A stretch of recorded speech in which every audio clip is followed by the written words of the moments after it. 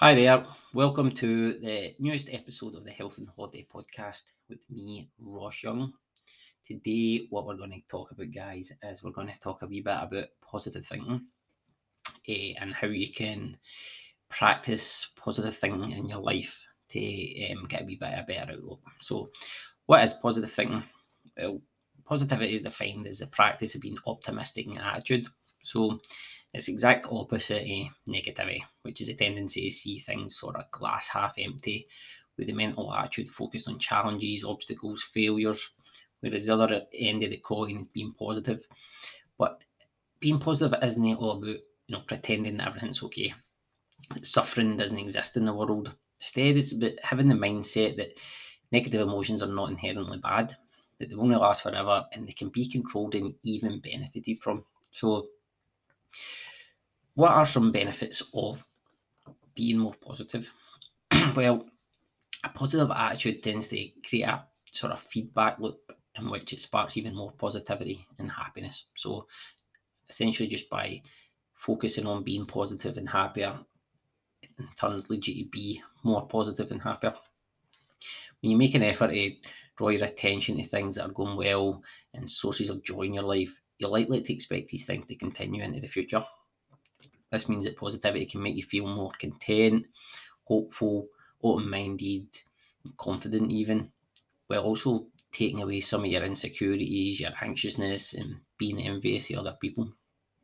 Some call it the law of attraction, meaning that you tend to attract whatever you believe. If you believe that the world is a good place and that you're worthy of happiness, you're more likely to actually experience this and make it feel real. So I'm actually a big believer in the law of attraction, but that's something we can go into sort of another podcast. But another way to sort of describe it is just energy flows where attention goes. So if you're sitting miserable all day and thinking about all the bad in the world, that's how you're going to feel. Whereas if you focus on the good things that you expect to happen, it's more likely to actually come true. So some studies have actually showed that a positive mindset can sort of buffer against depression, anxiety, and its associated benefits. So it can give you sort of stronger relationships and less loneliness, since people tend to enjoy the company of others who are positive in nature.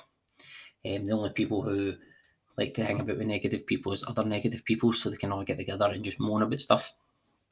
Whereas you obviously want to be in the company of people who are feeling more positive, and actually bring some joy to the world. It can also help you better regulate your emotions, which leads to better decision making and seeing more possibilities in your life. Not just looking at the doom and gloom all the time. If you actually see that there's a brighter future out there, it's going to help you actually make decisions to get there, and realise that you're not always stuck in the negative, which is a big bonus, and can lead to just all round feeling better. Longer lifespan and better health, since positivity protects against negative effects of stress, which is huge because stress has, again, this would be for another podcast, but stress has a lot of negative effects on the body. And a lot of stress is just caused by negative thinking, just putting yourself into a downer, and into this self-destructive loop where you think the world's terrible and you think all these bad things happen to you, which in turn attracts that into your life, like we mentioned before. And that leads to being under a lot of stress. Another benefit of being positive is higher self-esteem. If you have this outlook in life that things are good, and that you're attracting good into your life, it makes you think more about it, and it just makes you feel much better about yourself, and you know that you can actually improve your life and that you can make a difference, rather than, again, just focusing on that negativity and just feeling absolutely rubbish all the time. So it's one of the biggest things that I sort of changed about my life when I started making positive changes and started deciding that I wasn't going to settle for the life I was in, was reading a lot of positive books and listening to a lot of podcasts and stuff like that helped me retrain my brain from thinking that everything was rubbish and there was no way to get better. And then you realise that you actually could. So all these things are stuff, guys, that I've actually experienced myself. So it's not like I'm just babbling on about something that I know nothing about. I used to be quite a negative person in myself. Maybe not outwards, but when I was myself, it would be all negative thoughts, and I would get myself all worked up about stuff that wasn't even true or wasn't going to harm.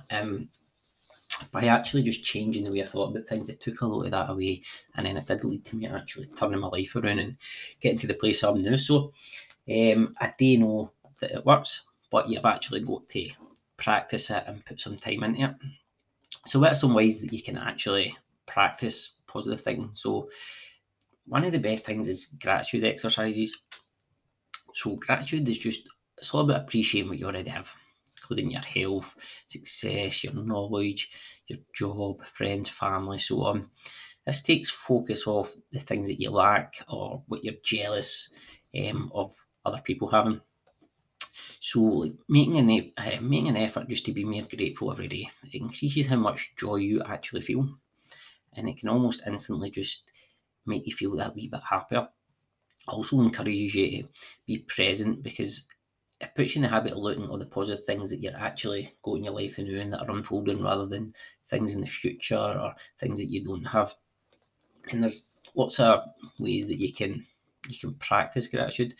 You can keep a wee gratitude list that you write every day, even just a wee minute or two, just listing things that are going good in your life or that you're happy about. This is something that I've done quite a lot. It's not something I would say I do every day, but from time to time, I'll just sit and write out a nice wee list of all the things that I'm happy about and the things that have gone well in life, etc.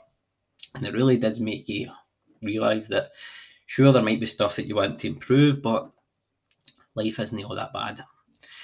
You could also get like a journal and write longer about events and people in your life that make you happy, or just writing wee notes of appreciation to other people.